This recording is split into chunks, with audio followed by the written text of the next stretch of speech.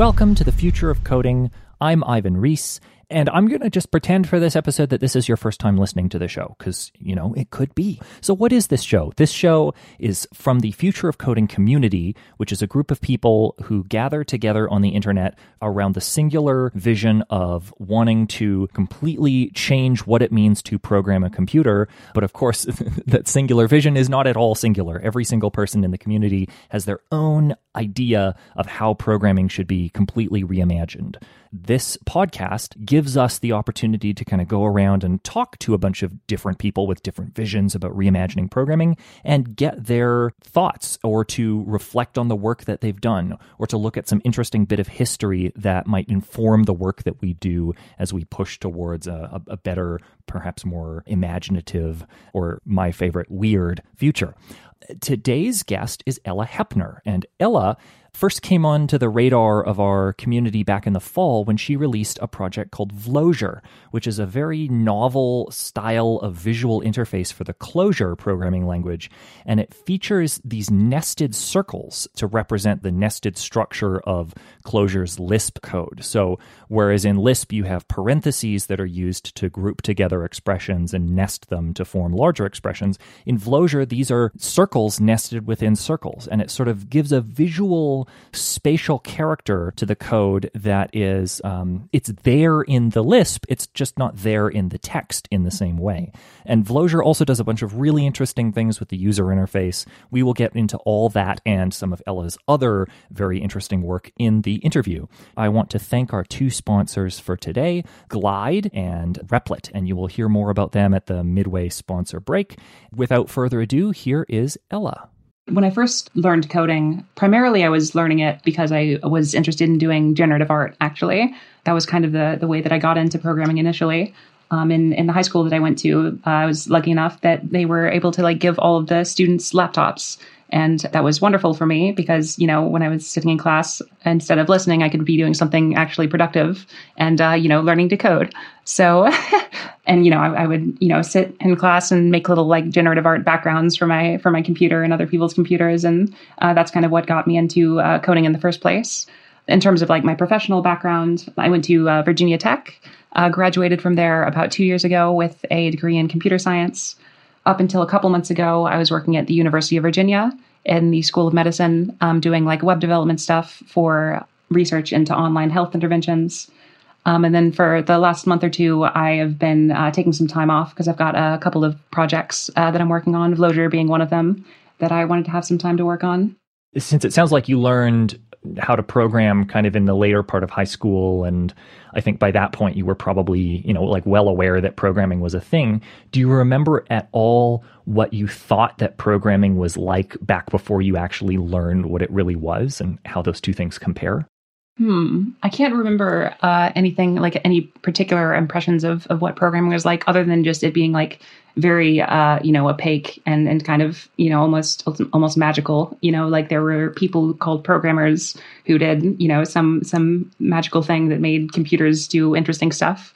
But, beyond that, I had no idea of the details. So it turns out it's in reality very much like you expected. Exactly. Yeah. Yeah. There's a lot of dark magic, at least. Yeah. I have this tendency when I write the questions for one of these interviews to leave the very heavy, involved, deep stuff to the end, and then kind of front load the interview with a bunch of lighthearted, fluffy, fun questions.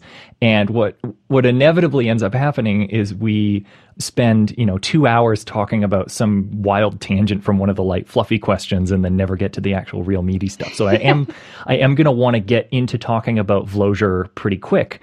But just before we do that, the one kind of lighter thing I wanted to talk a little bit about were the generative art YouTube videos that you've made. Mm-hmm. There are 3 of them so far.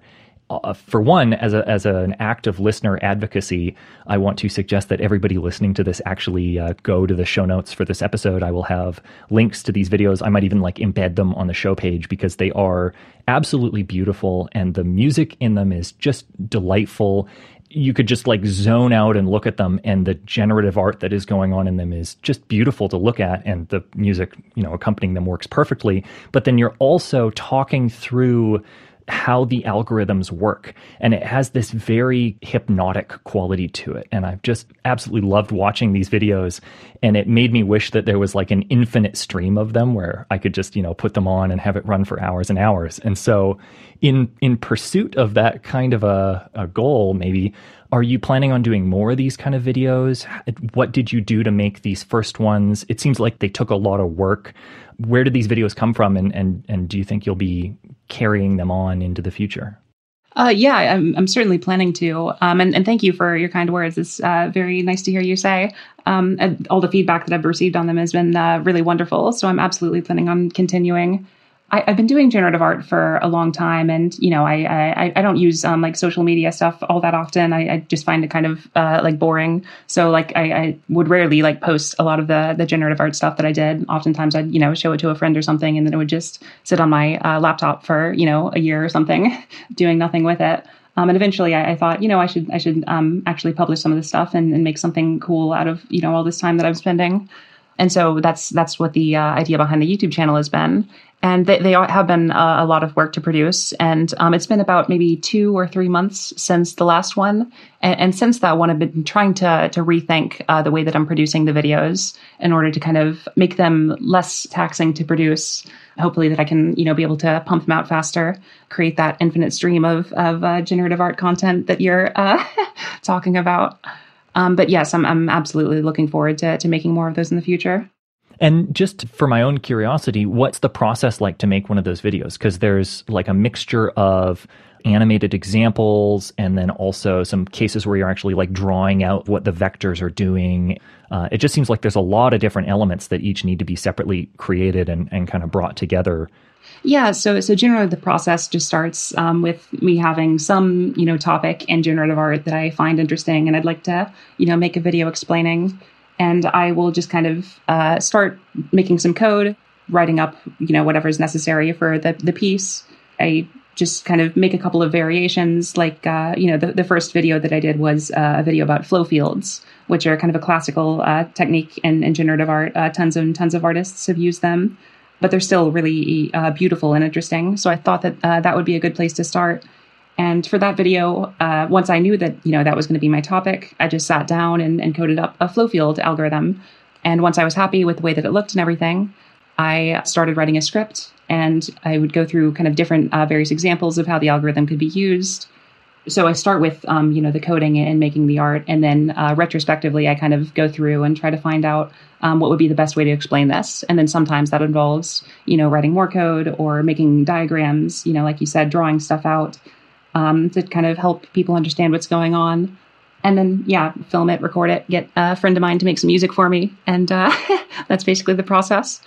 By the way, you were mentioning you liked the music to them. And if anybody is interested in that music, then you should check out Inconvenient Body. That's a friend of mine who does all the music that's been in my videos so far. So I'm really grateful to her.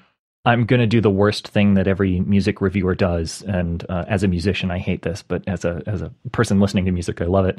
It reminds me very much of like the early Aphex Twin sort of selected ambient works. Having that kind of music accompanied with this really beautiful generative artwork is just like such a great mood to find oneself in. So I've really enjoyed discovering the work of this musician through your videos as well. So I'll have a link to their stuff in the show notes also. I'm a huge fan of Aphex Twin, and so is my friend. So she'll be very happy to hear that. What tools are you using to do this generative art? Is it like a Clojure library, or are you using processing, or what kind of generative art tools are you fond of in this work? So yeah, I do most, or really all of my generative art nowadays in Clojure, or usually Clojure Script for the videos that I've made so far. And I'm using a JavaScript graphics library called Pixie.js as one of my main, graphics libraries. And I also do some stuff using various Clojure graphics engines. I've been using one recently called just Clojure 2D, which is just a great little, pure Clojure graphics library. I've used a ton of different graphics libraries over the years, and I'm not particularly picky. I tend to just, find something that works, build my own wrapper around it, and get going. So speaking of Clojure, let's get into the reason that you came onto my radar and why I wanted to bring you on the show, which is your recent project, Vlojure. which I would normally do a little spiel where I'd explain what it is, but I actually want to let you explain it, like what it looks like and what it would feel like to work with it for somebody who is listening to this and might not have seen your video introducing the project. Sure. Yeah. So the basic idea behind Vlozure is that it is a programming interface for programming in a normal ClojureScript, right? So there's nothing special to the language itself, but what's special is the interface. So, normally writing Clojure involves a text editor. You have, nested parentheses and, brackets and all that kind of stuff. But in Vlozure, the hierarchy is instead represented with a structure of circles. So wherever you'd have a pair of parentheses in normal Clojure, you'll instead have a circle. And kind of subforms within larger forms are represented as smaller circles within a bigger circle. And of course, since Clojure includes not just lists, but also things like, vectors and maps that have their own special kind of encapsulating characters. Vectors are represented as octagons in Vlozure. Maps are kind of represented as these circles with little spikes on them. And so basically, Vlozure is a sort of drag and drop visual interface for programming ClojureScript. It's hard to describe the idea of it in words, but thankfully it's up on Vlozure.io. So if anybody is listening to this and can't quite picture what I'm describing in their head, just go look at it for yourself. I worked a lot on trying to make it very intuitive and easy to pick up for people who already know ClojureScript. So it should be very easy to kind of see what's going on if you're familiar with Clojure. And I'll also include the demo video that you created in the show notes for this so that anybody just happening upon the website for this podcast can watch that presentation you gave, which serves as a really wonderful introduction to this environment. It's a really concise video. Like, I think it's only like 8 minutes or so, but even in like the first 3 or 4 minutes, you cover so many really interesting things that feel like they could be explored in great depth in a longer form. So that's why I wanted to get you on the podcast. Talk a little bit about how you arrived at this idea of evaluating by grabbing a form and dragging it to one of the corners. Was that something that just occurred to you? Was that something that you tried some things and then arrived at this one? How did that come about? From the start, I knew that, this was going to be a visual interface. And the most natural thing that popped out once I kind of had this idea of, representing S expressions as circles with smaller circles inside was that clearly this interface would be great with like a drag and drop system rather than, any kind of other editing system. And so when you're building a program in Vlozure, you're sort of dragging circles around, moving them around, copying them, deleting them. So just naturally, the whole thing lends itself to a drag and drop based workflow. So with that in mind, the idea of just kind of having this REPL zone or eval zone where you can just drag any piece of code and see what it evaluates to just kind of seemed like the most natural thing to do once the basic idea was there.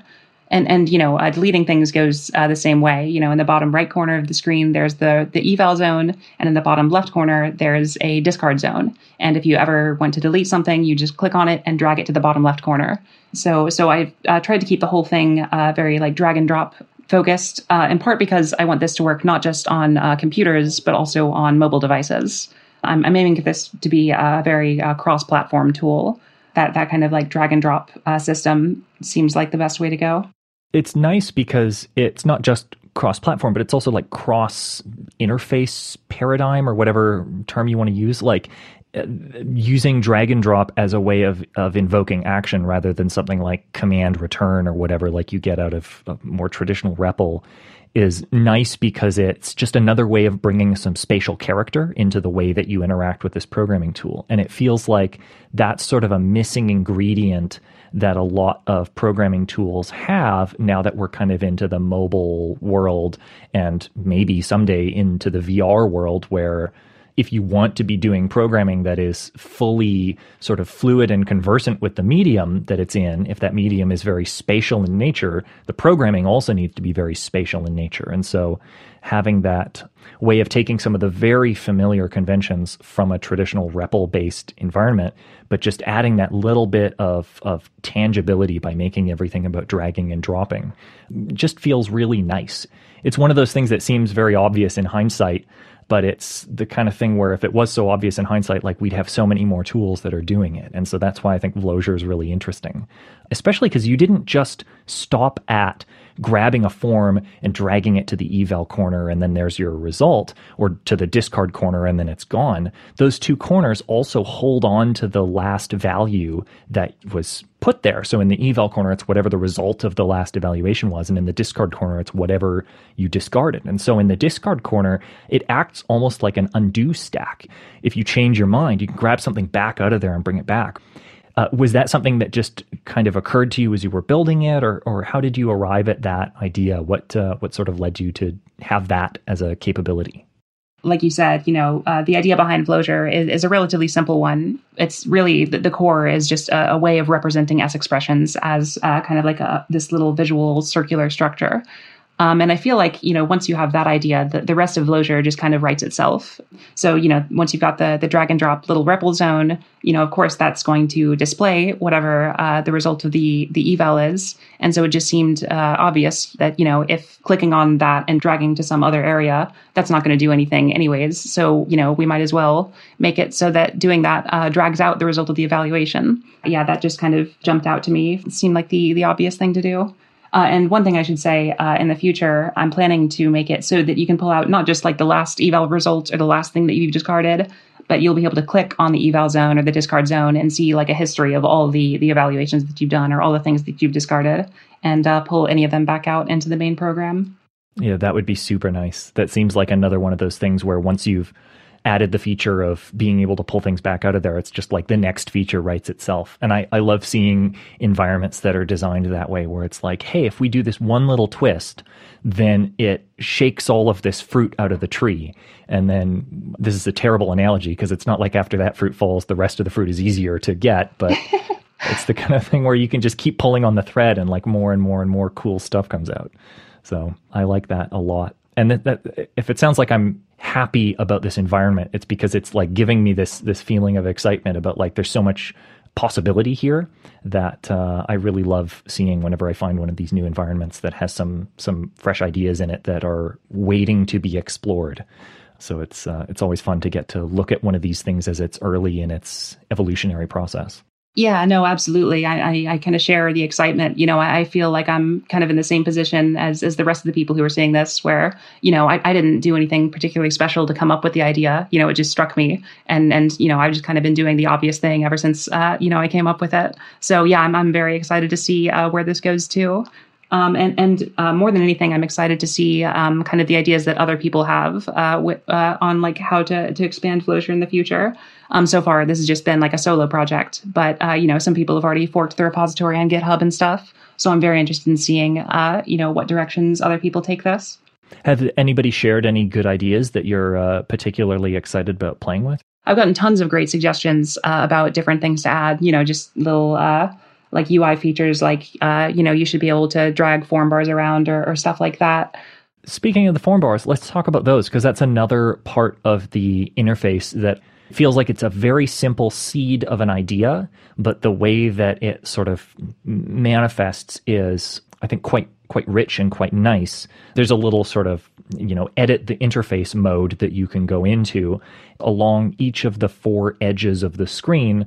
At the center of those four edges of the screen, there's a little plus button. And if you click one of those plus buttons, it'll make a little bar appear along that edge with a couple of like empty circles in it. And then when you're back and working on your Flowsure program, you can grab any form from your program that's the sort of nested construction of circles at the center of the screen and drag it down onto the form bar along the edge where you click that plus button and made the little form bar appear. And you can have these form bars along any side of the screen. And you can also, when you're in that edit mode, add a new form bar kind of on either of the three sides, sort of like the hemisphere away from that edge of the screen, and keep stacking these form bars up and make like a larger sort of interface element there if you want to be saving a lot of stuff. And I think in the video that you showed, you have form bars along the left and right sides of the screen that have quite a few different things in them, like some common Clojure functions that you might want to use. How are those here I go. I'm trying to find a way to repeat the same question that I've asked 3 times already. But here's what I'll do. I know how I'll approach this. I have a 2.5-year-old, and her favorite thing right now is to reference something and say, talk about it. So I'll point at the conceptual notion of the form bar and say, talk about it. Sure. Yeah. So I'm happy to talk about it. Yeah, the form bars are, I think, a really interesting part of Lojure's design. Because they act kind of both as like a toolbar of, like common functions that you'll want to reference frequently. And you can drag them out and, keep them and add them wherever you want. So it can act as that, but it can also act as something much more transient, like sort of a clipboard. Because at any time when you're writing a Flowjure program, you can click on a circle and drag it into one of your form bars, and it will stay there for as long as you want it to. And then you can, drag it back out later to kind of copy that form you dragged in to another place in your program, or you can throw it into the REPL or, discard it from the form bar once you're done with it. So the form bars act as kind of a combination of like a normal toolbar that kind of like has a bunch of fixed things on it. But also a kind of very versatile clipboard where if you have something that you've written a little piece of code and you say, okay, well, I'll probably want to write stuff like this, all over the place, then you can throw that into a form bar and, use it whenever you like.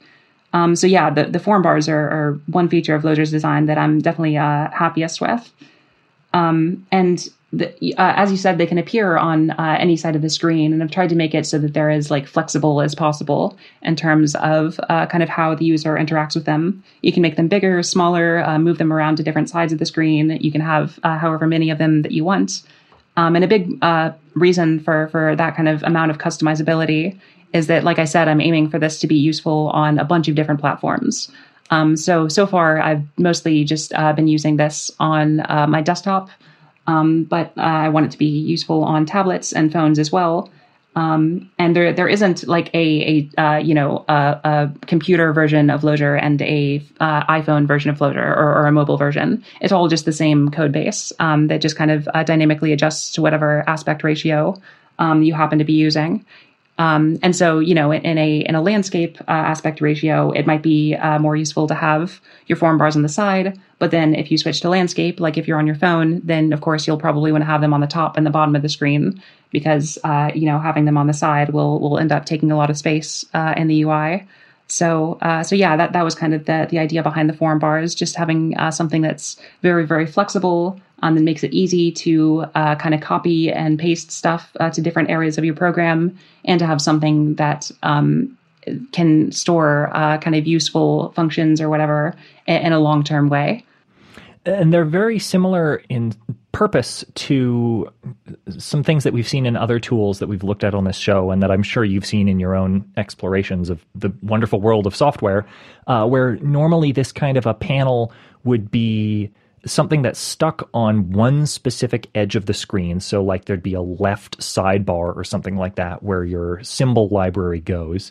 And I'm thinking here of sort of some of Toby Shockman's projects like Recursive Drawing, for any of the listeners who are familiar with that, where the left sidebar is where each new shape that you create gets a little slot on that left side.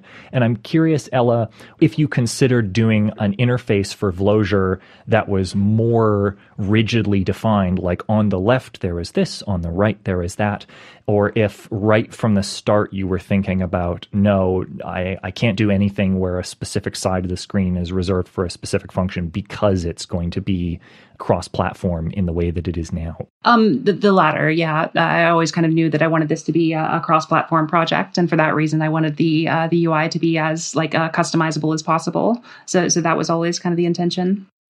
And it's neat the design that you've arrived at with the form bars, because they are a sort of an interesting alternative to the sidebar panels. But of course, sidebar panels aren't flexible in the way that these form bars are. And they're also similar to like floating windows like you'd get on a windowing desktop operating system, in that they don't like carve out their own space from the main canvas. They kind of float on top of what's there. And you have that little bit of flexibility to put them on any edge, or to have like 4 of them, one along each edge, and like 4, nested structures of form bars, because it's not just like a single bar. You can have them kind of stacked. And is it like an arbitrary depth? Does it only go like 1 or 2 or 3 deep, or is it just as many as you want? Oh, it's arbitrary depth right now. So, if you stack too many of them, then it'll start just kind of like overlapping all the other UI elements. So it's easy to kind of, if you add 5 form bars to the left side of the screen, then you're probably not going to really have any room for anything else. But there's no like hard limit on it right now. So, add form bars at your own risk, I guess. Yeah. And I love that. Like it's this nice balance between the structure that you'd get out of a rigid UI, but the flexibility that you'd get out of floating panels in a way that sort of seems to take a little bit of the best of both. And so I think that these form bars are just like, for such a simple conceptual ingredient, there's a lot of interesting detail to the result that you've arrived at that I think is worth other folks perhaps listening to this, and hopefully the people out there in the world who are seeing Vlozhur picking up on that and thinking about that, because there's some cool qualities to this UI that I think are a little bit distinct from what I'm used to seeing in other similar projects. Another aspect of the design that I wanted to ask about is the arrangement of top-level forms is sort of along a single axis. So you can have a bunch of different top-level forms that are each, able to be evaluated separately. And in your video, by default, you have this sort of main axis that these forms are arranged along, going from left to right. And so each time you make a new top-level form, it kind of goes to the right of the previous one, or what have you. And you have the option to rotate that main axis, so you can have your top-level forms going up and down the screen, or at a kind of an arbitrary angle of your choosing. And that is interesting to me, because if I were building Vlozhur, I would have immediately gone, no, it should be a free spatial 2D canvas, and you can put your forms wherever you want them to go and just have free space and, zoom in and out and move things around and organize them. And what you have is something that is more constrained. It's more structured. And I'm wondering if that's something that you did deliberately, where you thought maybe about doing a free 2D canvas and decided not to, or if it was just something you did because that mirrors nicely the way that Clojure works as a sort of a linear language, being text-based, or if it's just something where that's what you did for now and you might change that in the future as the environment grows and evolves. The idea behind that was mainly just to kind of keep coherence with the way that people normally write Clojure code. In a Clojure file, the forms that you write, the top level forms aren't arbitrary. They have an order to them. I really want to maintain kind of compatibility with kind of the normal structure of code in Vlozhur. I don't want to take this too much into like kind of being its own environment. I'd really love for this to just be an interface for the existing environment that is Clojure and ClojureScript. So I think having, just kind of this open 2D canvas where you can place them wherever you want would be interesting. But for now, I think that kind of maintaining the kind of linear ordering of forms makes the most sense. Mm-hmm. Oh, that makes total sense to me. It's a very kind of pragmatic decision in that sense, where my inclination to always make things free spatial 2D canvases is like purely about aesthetics and more of that impulse I alluded to earlier about wanting to burn everything down and start over again. So totally. Yeah, no, I totally see where you're coming from with that impulse. I've had to fight that myself. In developing Vlozhur. I actually made a prototype not called Vlozhur. I don't think I really had a name for it, but of this basic idea of, like a visual Lisp with kind of a circular interface 9 months or a year ago. And in that one, I wasn't using Clojure as kind of the underlying language. I was just sort of defining a new Lisp ad hoc. And so that was kind of the first, direction that I tried to take this project. But then I realized it's really hard to design a whole, good programming language. So I kind of stopped working on that and kind of took a step back and thought, well, Clojure already has so many wonderful tools. There's no point in reinventing the wheel here. I can just make this work as an interface for programming Clojure rather than, trying to build my whole own, programming language in addition to trying to build my own, visual interface. On the aspect of it being a sort of a mirror of existing text-based Clojure, in that there's also a little button in the top right corner you can click on, and it shows you the textual representation of the code that you're working on. So you can flip back and forth between the sort of the graphical circles version and the text version with parentheses and indentation and such. Are there any features from a more conventional programming tool like a text editor or terminal or something like that that isn't present in Vlozure that you're or that you have thought about wanting to find a way to bring across into this more visual realm? Yeah, absolutely.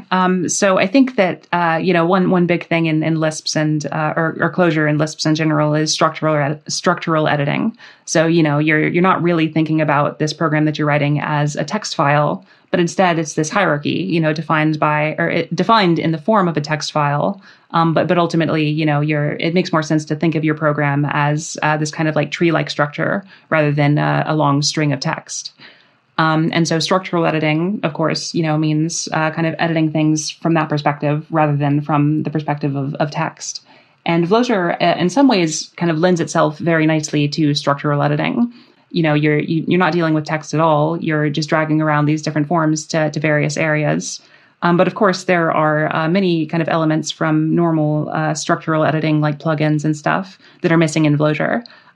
Some obvious kind of structural editing tools are there, like dragging things around. But there are all kinds of interesting kind of structural editing operations that aren't super easy to kind of translate to the kind of drag and drop interface that Vlozure has.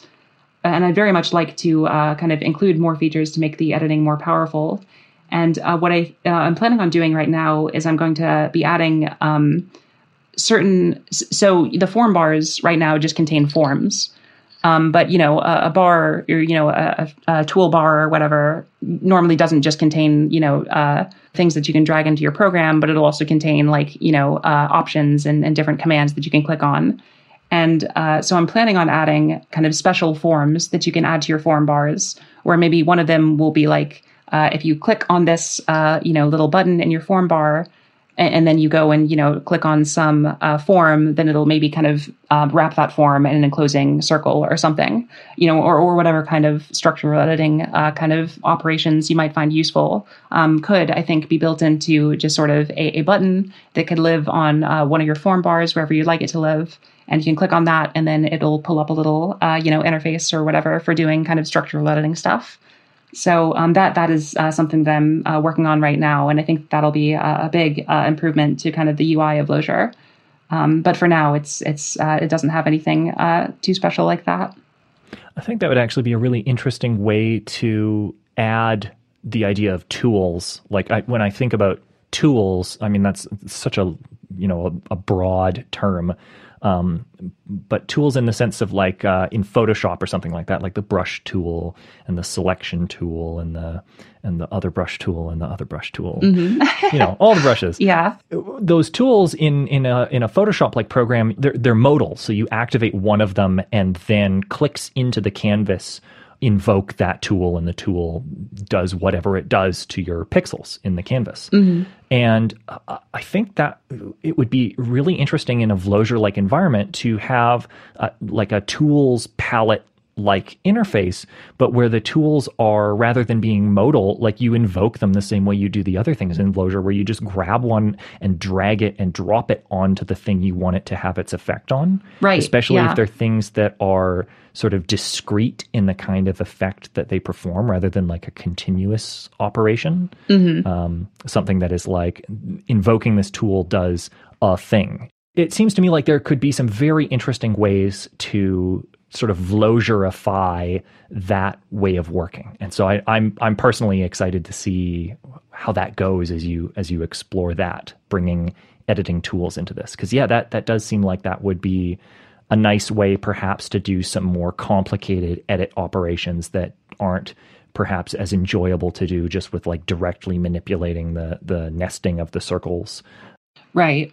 Yeah, because like one relatively basic thing that's a bit of a hassle to do in Vlozure right now is, if you have some form and you want to wrap that form in, another set of parentheses, or in the case of Vlozure, in a circle, The only way to really do that right now in Vlozure is to kind of drag an empty circle into, wherever you want your thing to be, and then drag the old thing into that empty circle, and then go back and delete the original thing, which, is like a 3-step process for something that should be one click, So I think I'm hoping that having this kind of like form bars that can contain these little commands will really help things be more convenient. Mm-hmm. Another angle that I like to look at these tools from when thinking about how they could grow and evolve in the future is there's the angle we've been looking at so far, especially when it comes to ideas like here are things we can borrow from more conventional text-based or structural editing tools. And those things from borrowing from those tools are about editing the structure of the code. The other sort of half of this is about bringing in some aspects from the execution side, from the runtime side, from the evaluation side, and bringing those more into the environment. And right now, what Vlozure has is very similar to other conventional REPLs where you can evaluate a form and get the result back, but there's nothing in Vlozure yet that is about visualizing the evaluation or adding more leverage over how the evaluation happens. There's nothing, as far as I'm aware, like a step debugger or anything like that. There's no way to kind of blur the lines between the structure of the code as written and then the actual operational semantics of the code as it's executed. And I'm wondering if you've had any thoughts about that, or if that's an area that you're interested in exploring as you continue to work on this project. Yeah, no, absolutely. I think stuff like that is definitely kind of on my radar and more on a more basic level. Right now, Vlozure doesn't really provide you with anything in terms of like errors. If you drag something into the eval circle and, it encounters an error during execution, it just kind of gives you a big X in the eval zone to tell you like, hey, something went wrong, but it doesn't give you, the name of the error or whatever. So the first thing I need to do in terms of, making debugging an easier process is just, having kind of some way for the user to see, what kind of errors occurred. And when it comes to things like kind of stepping through code or, more kind of like specialized debugging tools, I'd love to work on something like that eventually for Vlozure, but that probably won't be something that I get to all that soon. I've got a bunch of other features that are kind of on my to-do list. But in the long run, I'd love to see something like that. And one thing that I haven't talked about much, but that I think might kind of help understand the perspective that I'm coming from is at some point, once Vlozure is a little bit more mature, I'd love to try to make a version of it that works as like an in-REPL plugin. So that, it's not just something that you can use for ClojureScript in your browser, but it's also something that you can use for, JVM Clojure, where, it'll basically act like a plugin tool. So you'll just run some command on the command line and it'll start up, a little web server that connects to your to a running Clojure process. And it will let you kind of basically have a REPL for, JVM Clojure, but using the Vlozure interface. And so I think when something like that is done, it'll be a lot easier to kind of integrate Vlozure with existing kind of debugging tools. So, maybe you can, even if I don't do anything specifically for, like a walkthrough or like a step through interface in Vlozure, you can be doing your stuff in Vlozure. And then if you run into some error and you want to go, dig through the stack trace or whatever, then you can do that in some existing tool that's kind of more specially built for that kind of thing.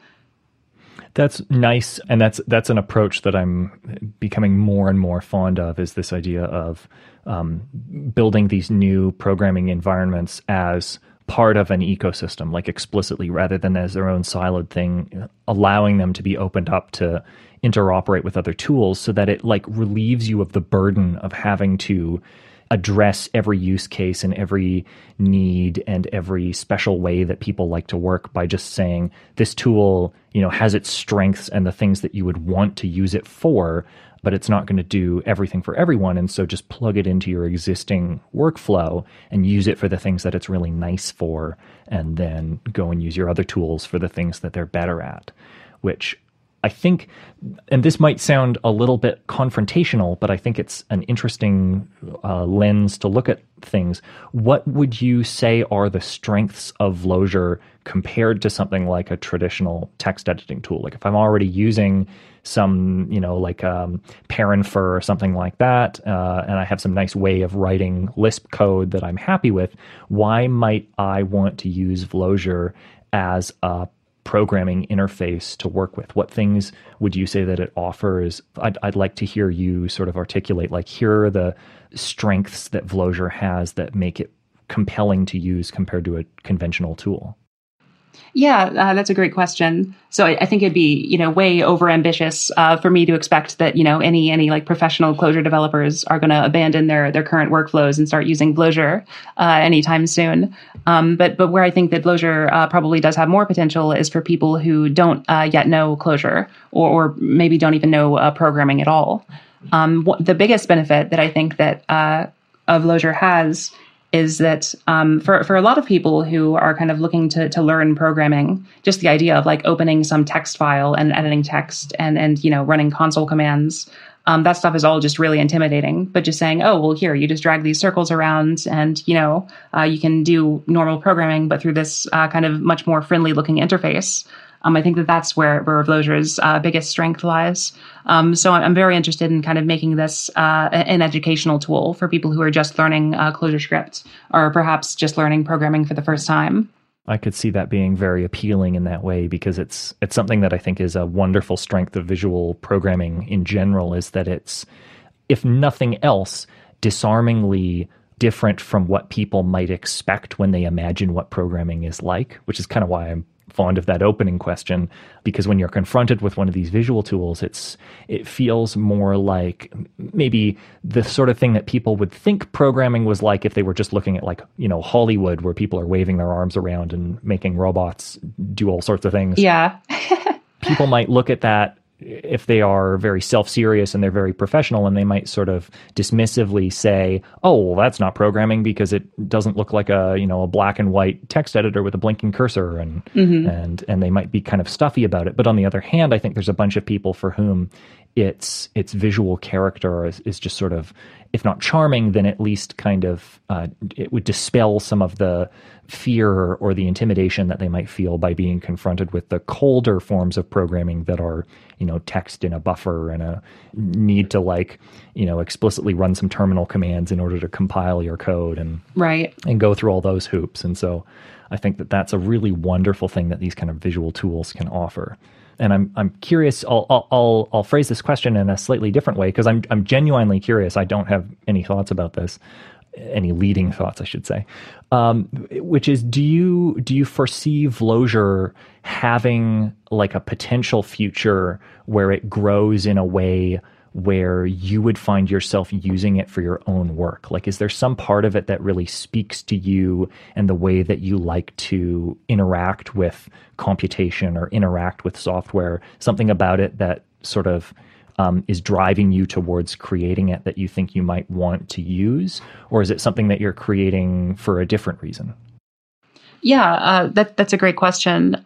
So I guess one strength of Vlozher that I didn't mention in the last question is just that sometimes I'll be out and I'll have an idea for a little generative art algorithm or something, and I'll have some code that I want to write, but I'm nowhere near my computer, so I just have to try to remember it. But I always think it would be great if there were some convenient way to just pull out my phone and do a little bit of programming, right? And then save that code for later. And so that's kind of one use case where I can maybe see even kind of professional, experienced developers using something like Vlozher as kind of a more convenient way to kind of interact with Vlozher on a touchscreen.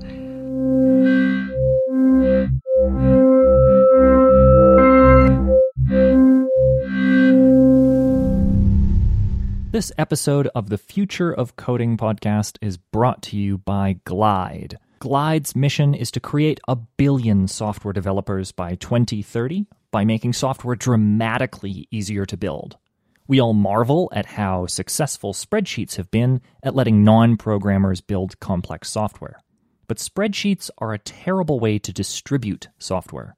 They are an IDE and the software built in it rolled into one, and you can't separate the two. One way to think of Glide is as a spreadsheety programming model, but with a separable front end and distribution mechanism. The way it works right now is that you pick a Google Sheet, and Glide builds a basic mobile app from the data in the spreadsheet. You can then go and reconfigure it in many different ways, including adding computations and building some pretty complex interactions.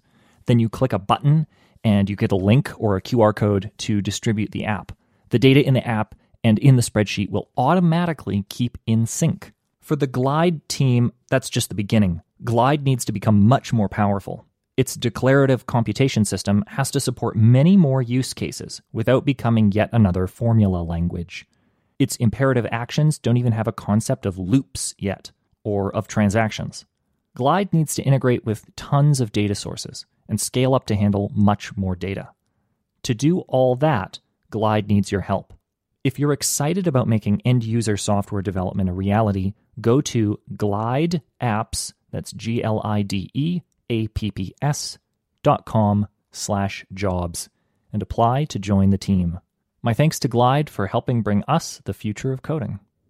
I would like to thank Replit for sponsoring the transcript of this podcast. Replit is an online REPL that gives you a very immediately productive environment to get up and running with any number of different programming languages and frameworks and tools that you can use, including Git integration. They have a multiplayer feature so that multiple people can hop into the same REPL and work on the same project together.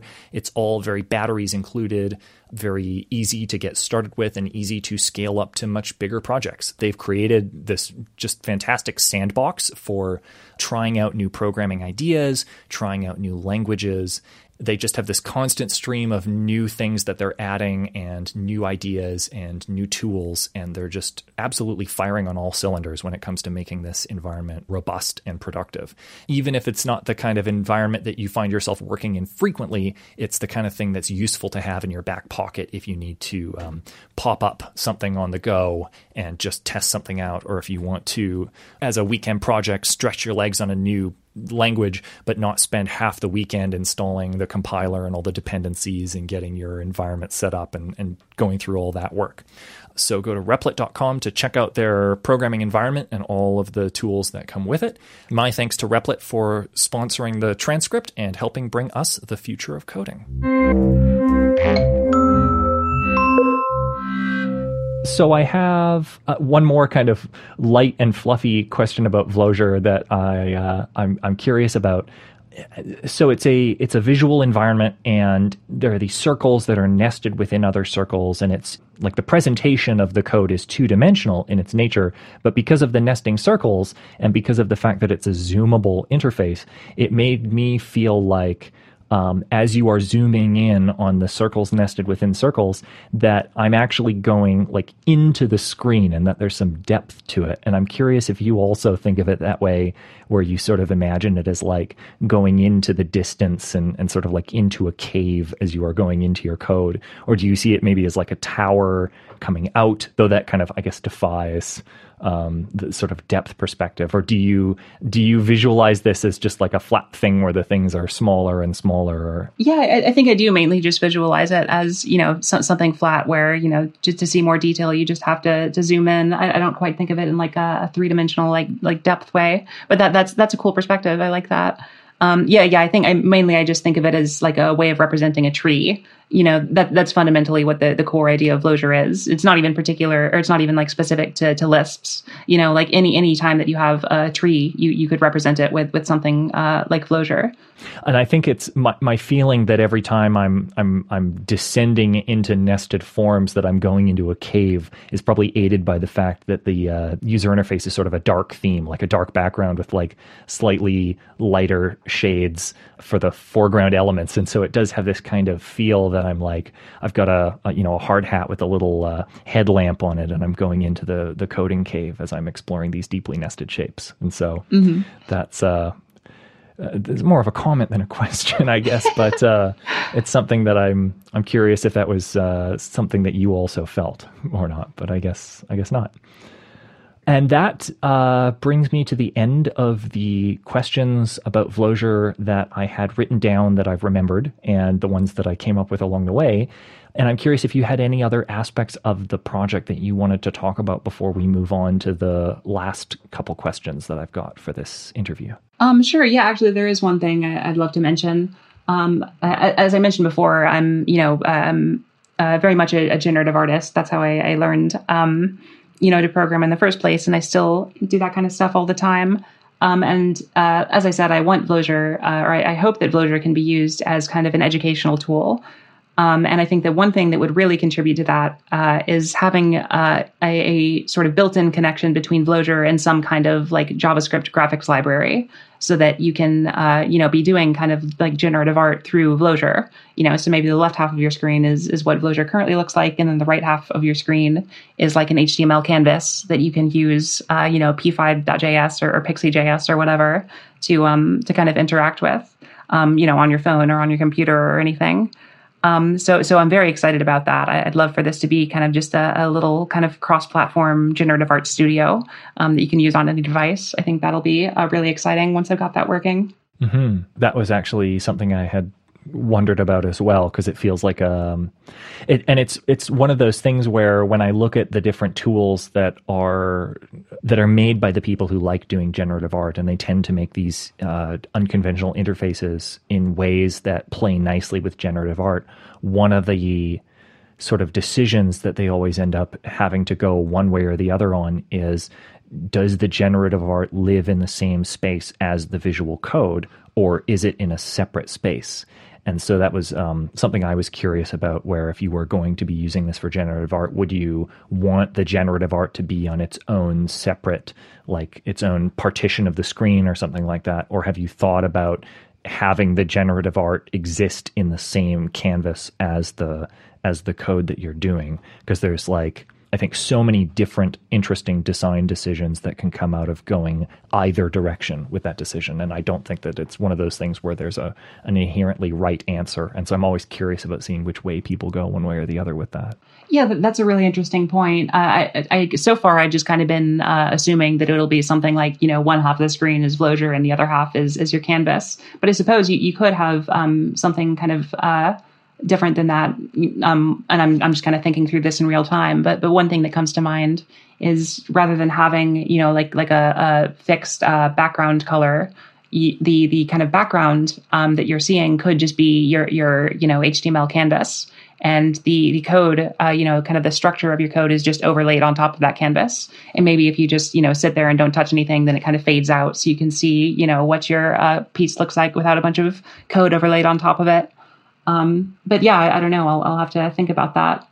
Another thought that occurred to me, since we're doing the thinking through it in real time thing, which I love to do on this podcast, is you could have it so that any of your forms, like your circular shapes in the visual canvas, could have a separate view where they show their evaluated result like over top of that circle. So you're like flipping between show it as the code view and show it as the result view.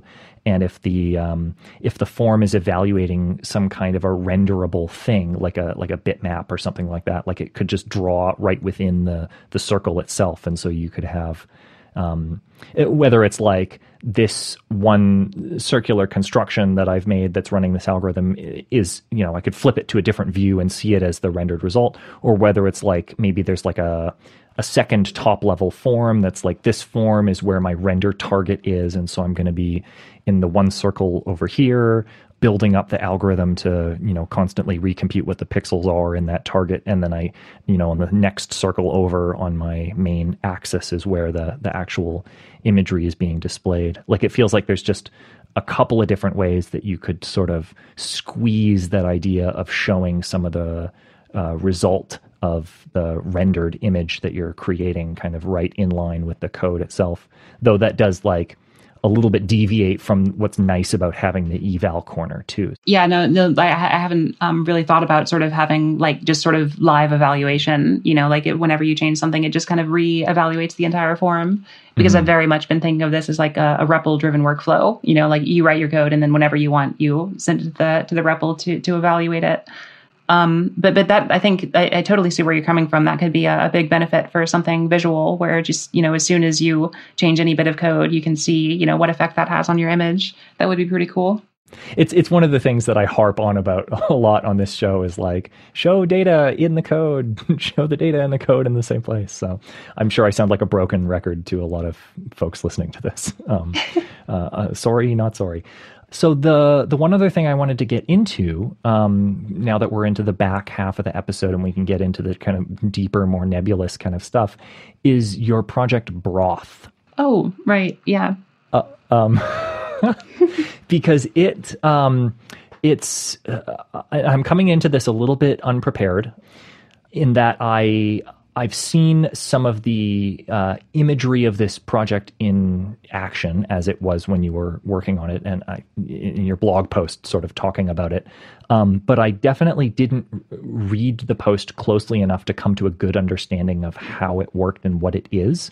But what I found interesting about it was it looked to me like, and just a very high level summary, it's a sort of a virtual artificial life environment that you've created where you set up, and correct me if I'm wrong, but you set up this sort of graphical environment where you have a number of sort of entities in this environment, and they all have their sort of rules guiding their behavior. And it's the system where you sort of let an evolutionary process play out. Is that kind of a fair, like very high level summary of it?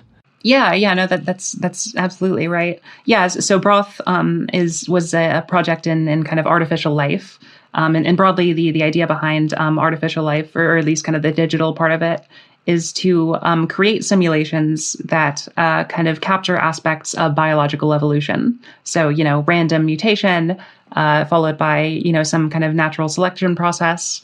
And the hope is that we can create simulations where things just as kind of rich as the biological organisms that we see in real life can evolve within a kind of simulated world. And so that's what Broth was an attempt at doing.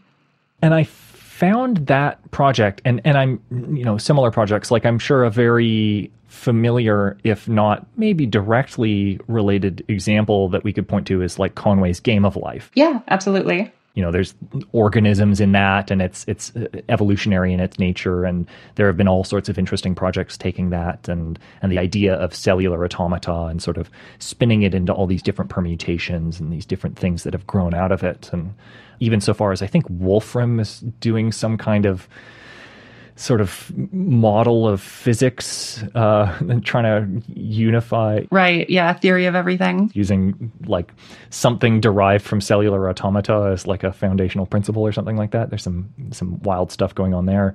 Yeah. Stephen Wolfram is a really interesting guy. I am kind of skeptical that anything is going to come of that theory, but it's definitely interesting to read about. He's done really wonderful work on kind of the theory of cellular automata in general, and kind of the graph-based kind of model that he's using for physics is really interesting. Normally, cellular automata run on kind of like a fixed square grid or something, or sometimes a hexagonal grid or a triangular grid or whatever. But it's a very kind of fixed, regular kind of background.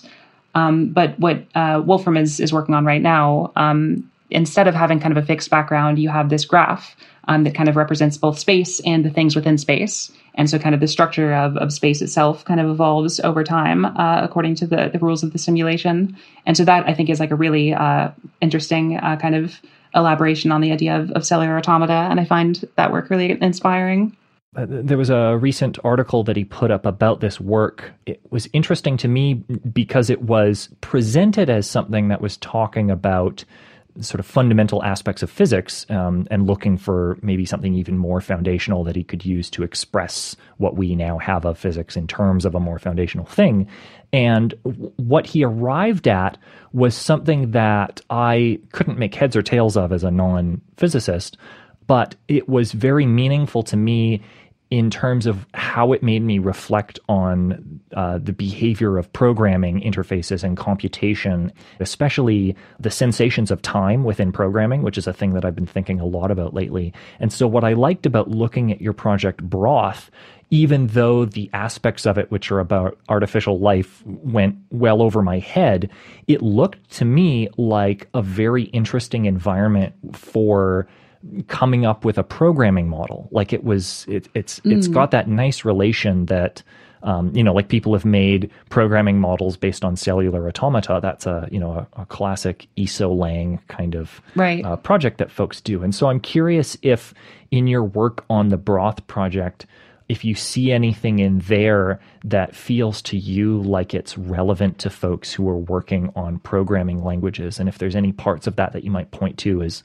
things that you played with or things that you found where it's like, this was interesting for simulating artificial life and as a simulation of something, but it's also something that would be neat to work with as a way of expressing computation more generally. That's a really interesting question. I'm not sure. Unfortunately, I'm not sure if I have an interesting answer. But the idea behind Broth was more of a research project than anything, into just kind of some kind of ideas about how to achieve some goals in artificial life. So I hadn't really thought about it in the context of what it might contribute to programming interfaces. Yeah, so I'm not sure if I have much else to say there, unfortunately. That's totally fine. And that's one of the things I do on this show is I occasionally will throw a kind of a, I won't say a curveball, or I'll just throw a kind of a hey, what if kind of question at folks and see if there's anything there. And sure. Usually there's not, but that's what we're here for. We're trying. Yeah, absolutely. Are there other projects like this that you've created where you've sort of been playing with like dynamic visualizations and interactivity and interfaces and that sort of thing that might be of interest to the folks listening to this show to go and check out? Yeah, no, absolutely. I've got a bunch of cool stuff that I haven't gotten around to kind of writing up or making videos about yet. And I suppose one thing that one technique that I've been thinking a lot about recently, which is useful in generative art, but also I think might potentially be applicable in like a wide variety of areas, is this concept of aesthetic selection. And aesthetic selection is a technique that's very much inspired by kind of evolutionary ideas. Whereas, in biological evolution, you have basically the two steps are mutation and then natural selection. So mutation is just kind of blind variation of some like existing, genome or whatever. And then after you've created a bunch of variations, you kind of narrow down this pool of variations by natural selection. But of course, there are, you don't have to just use natural selection. You can use any kind of selection mechanism. And there are, all kinds of useful techniques in evolutionary computation and in machine learning that kind of apply different kinds of selection techniques to get sort of different evolutionary systems. And aesthetic selection is a technique where you have some system that is producing kind of variations. And then in addition to that, you yourself kind of act as the selection mechanism. So a good example here is a project called PickBreeder by Kenneth Stanley that anybody can Google, and it's very fun to play around with. And the idea is that you start off with just kind of a random image generated by an algorithm. And then the system creates a bunch of variations on this image for you. And you go through and select the ones that you like the best. And then you say, okay, well, create some new variations of these. And it's kind of iterative process where this algorithm is generating kind of variations for you, and you're picking out the ones that you like the best. And so it's kind of this evolutionary process that involves both a computer and a user. And you kind of get to just use your aesthetic sense as kind of the selection mechanism in this evolutionary process. And I've been exploring kind of systems that use aesthetic selection a lot in my generative art recently. And I think it's a really fascinating technique because, art in general can kind of be thought of as, you're kind of conjecturing new ideas about what might make, an interesting piece of art. You're kind of saying, well, maybe this would work. Maybe that would work. And then you say, well, no, that probably wouldn't work or that wouldn't work. And the way that I think of aesthetic selection is that it's essentially getting a computer to do the conjecture part for you, or at least help you in doing the conjecture part. And then your job is just limited to kind of criticizing, to saying, okay, well, I don't like that one. I do like this one. So, give me more that look like that. And so, the applications of this technique are most obvious in generative art. But I think that it might have applications much more broadly. Like I'd love to see, systems where maybe, a user can like customize their avatar on something by, doing a sort of like aesthetic selection where it takes their current avatar and kind of modifies it and does stuff like that. So that's a technique that I've been thinking a lot about recently, and I think has a ton of potential. It made me wonder kind of two things, and maybe you're familiar with some of the work in this area and could say whether these things exist or if they've been shown to not work very well. The one thing I'm wondering is if there's any interface that would allow you, rather than just picking like the example that you prefer the most, if there's some way to like sort of enrich the dialogue between the computer side of the system and the human side of it to say like what it is that you like or dislike about a particular thing that you're selecting. Yeah, I'm not familiar with any systems that do something like that, and that would require kind of a pretty big kind of modification to the sort of normal way that aesthetic selection works. Because aesthetic selection fundamentally is a very simple process. It's just that you have this algorithm for kind of blindly generating variations, and then the user gets to pick among those variations. And so if you wanted some kind of system to sort of not just have it be blindly varying, but kind of trying to vary in the direction that a user has kind of specified, then that would make things a lot more complicated. And one thing that I think is a really important insight that Kenneth Stanley, who I mentioned before, has made about kind of evolutionary systems is that it's often counterproductive to kind of be too focused in advance on like what you want. When you're interacting with kind of an aesthetic selection system, if you have like a goal in mind, like I want to evolve an image that looks like, a cat or something, you're never going to find something like that, right? It's just way too hard to kind of search through, enough of the space to find something that fits any particular preconceived goal that you have. And instead, aesthetic selection works best as this very exploratory process where you don't have anything in particular in mind that you're looking for. You're just kind of seeing these different ideas coming at you and just looking at whatever piques your interest. So it's not, I have this particular goal and I can, articulate the things that I like about, these ones rather than these ones. Instead, it's just, oh, that seems interesting. Let me explore that space more. Or this seems interesting. Let's go explore that space more. And is this technique, is this idea of aesthetic selection, is it something that is so far being applied only to images and sort of generating art or imagery, or are there people applying this idea to other media as well? As far as I know, all of the stuff that I've seen has been kind of in the medium of visual art, either images or like 3D models or, short little animations. But it can absolutely be used in kind of a broader way. Something that I've been exploring recently has been kind of using it to generate sounds. So I've got this kind of little prototype of a sound design tool that I'm working on, where it will, you click a button and it kind of plays you a random sound. And then, you can play a bunch of these random sounds and you pick the ones that you like best and it'll generate variations on those. And you can end up finding some really interesting and unique sounds using a tool like this. And so I think, anything that can be sort of generated by an algorithm can in principle be used with aesthetic selection. So historically, I think it's mostly been used with images and other visual stuff, but I think it can be used for absolutely anything. It reminds me a little bit of this sound effect tool that was very popular in the indie games scene. I mean, it's still popular, but I think it had its heyday maybe 10 or 15 years ago, called SFXer. Oh, that's right. I used that like 10 years ago, and you're just jogging my memory now. And that did have a way that you could kind of vary a sound randomly, right? Yeah, because it had like it's just a very, very simple sort of original Nintendo style synthesis tool where it had a like a noise oscillator and a sine wave and a triangle. And it had, a couple of parameters for each of them, like amplitude and frequency and some ADSR kind of stuff. And so it had like, 20 or 30 different sliders, and you could hit a button to randomize all the sliders and you'd get just like all sorts of weird random noises. Or you could pick one of the presets, like, this is a sound for an explosion or a laser or a coin pickup or that kind of thing. And then there was a button that was like, vary all of the sliders just a little bit. And so you could jam on that button over and over again and get like slight permutations, but it wasn't directed. It wasn't like generate it in a particular, like, oh, I like this variation better. So I can see this aesthetic selection being like a much nicer interface for using a tool like that. Yeah, no, absolutely. I'm glad that you brought that up, because I had forgotten about SFXR, and that's a great example of kind of a simple little aesthetic selection tool.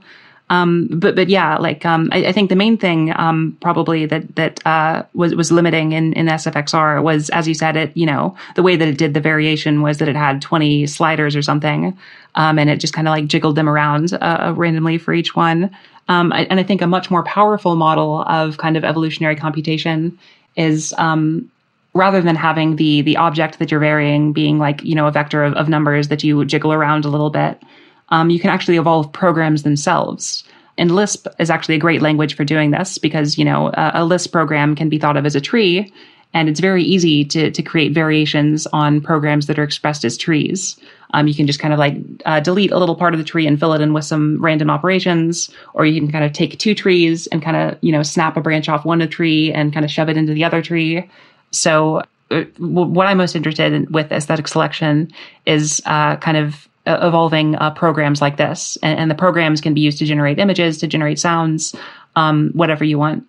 But the fact that you're kind of searching the space of all possible programs effectively means that you're kind of exploring the richest possible space that there is to explore. Whereas if you're just kind of like varying, the positions of 20 different sliders or something, then you're pretty limited in the kinds of sounds that you're going to produce. Now, you do say the richest possible space, but I think given the choice between exploring programming and exploring like procedurally generated chocolates, I think I would much rather have aesthetic selection guiding me towards the ultimate tasty treat. But on a more serious note, the idea of using aesthetic selection with programs is very interesting because it makes me wonder all sorts of things. Like, what would you have to do to ensure that the programs were sound? Is it doing some kind of like, doing a quick halting problem like check on each of the variations that it's generating? Or is it using, type systems or something like that to ensure that the programs that are being generated are actually valid in some way? Like, what do you know about how to make it so that these generated programs are actually going to actually produce output? Or is that just part of the selection criteria that you as the user of the tool are going to evaluate these programs on the basis of? Yeah, no, you raised a bunch of great points there. And if anybody is interested in this kind of idea of kind of evolving programs, I'd highly recommend John Coe's book, Genetic Programming, which is kind of most of what's inspired my kind of views on kind of evolutionary computation. And he goes over kind of different algorithms for evolving Lisp programs by kind of, swapping different bits of the program trees. And so when you're looking to, so you mentioned first off the issue of like types of, how do you ensure that, the right kind of data is being fed to each function or whatever. And one very easy way to do that is just to kind of have it so that your language that you're working in only has one type, right? So maybe all of your functions take in like a list of, or like a vector of numbers, or, maybe multiple vectors of numbers and return a vector of numbers. And so if you're limiting yourself to kind of a situation like that, then you know that no matter how you connect these functions in a program tree, you're going to end up with a valid program. And you also brought up the problem of like halting, how do you know that the programs that you, evolve are actually going to halt? And it depends on how you define your language, because often in genetic programming, you're not technically exploring the space of all possible programs, because of course, if you're exploring that space, then you're inevitably going to have some programs that don't halt. So instead, rather than exploring, the space of all programs, you can explore, some smaller set, like the set of all primitive recursive functions or something, so that that, everything is guaranteed to halt in a finite amount of time. Or an alternative approach would be to say, okay, well, we will include things like recursion and all this stuff that leads to, potentially non-halting programs, but we're only going to run it for, 1,000 steps worth of computation. And at that point, we're just going to stop it wherever it is and take the current result. So this is a very kind of nuanced topic, and there's a lot of different approaches to combat all the different problems that you mentioned. But thankfully, it's a well-researched area, and there's a lot of good literature on the subject. Are there any specific projects that you're working on, or any ways that you're working to apply these ideas to your generative artwork or other work that you're doing that you feel like talking about at this point? Yeah, absolutely. I'm hoping to make some videos about kind of the way that I'm using aesthetic selection soon. So hopefully that'll be a good opportunity to kind of go into a lot more detail about this stuff. But one thing that I've been exploring recently is just using it to generate kind of little looping animations. And in particular, the way that this works is that you're evolving a program, right, which represents a function, and you generate an image from one of these functions by looking at each pixel on an image and kind of taking the X and Y coordinates of that pixel, feeding that into the function, and then the function returns a color, and you assign that color to that pixel. And then you go to the next pixel, and do this for all the pixels in an image. Depending on kind of the character of your function, you'll get, vastly different results. Pixels that are nearby one another tend to have like similar outcomes from the program. So there's still like visual coherence to the whole thing. That process technically would just produce a static image, because that doesn't take time into account. But if you want to create something like an animation rather than a static image, then you do something similar, but rather than just taking in the X and Y coordinates, you also take in a time coordinate so that you're producing a video rather than just a still image. And the process that I'm using there is very similar to plenty of artworks that have been done in the past. I think I mentioned Pick Breeder before by Kenneth Stanley. That's essentially the same process there that I'm using in my work right now, but I'm just applying it to kind of animations rather than still images. I look forward to seeing a video on your channel about how to use aesthetic selection to generate a YouTube channel where we can have an infinite supply of these videos from you about things like aesthetic selection. Yeah, I'll make a collaborative aesthetic selection program so that everybody can design their own generative art YouTube videos. I think that would be a beautiful thing to bring into the world. Well, Ella, thank you so much for coming on our podcast and doing this interview with me. Of course. Thank you for having me. And that brings us to the end of the episode. Thanks again to Ella Hepner for coming on the show. Thanks to Replit and Glide for sponsoring. Thank you to you for listening. And if you would like to find links to any of the things that we talked about, you can find the show notes for this episode at futureofcoding.org/episodes/54. And there'll also be a link to that in the description for this episode in your podcast player. Though now it's the end of the episode, so you'd better go fast if you want to find that link before it disappears from your feed forever and is deleted and vanishes and the bits go into space and get thrown into the sun and they dissolve and they're gone and you'll never hear them again, and this is the last time you will ever know about the show existing because it'll be wiped from your memory. It'll disappear like all things into the great unending sands of the cosmos.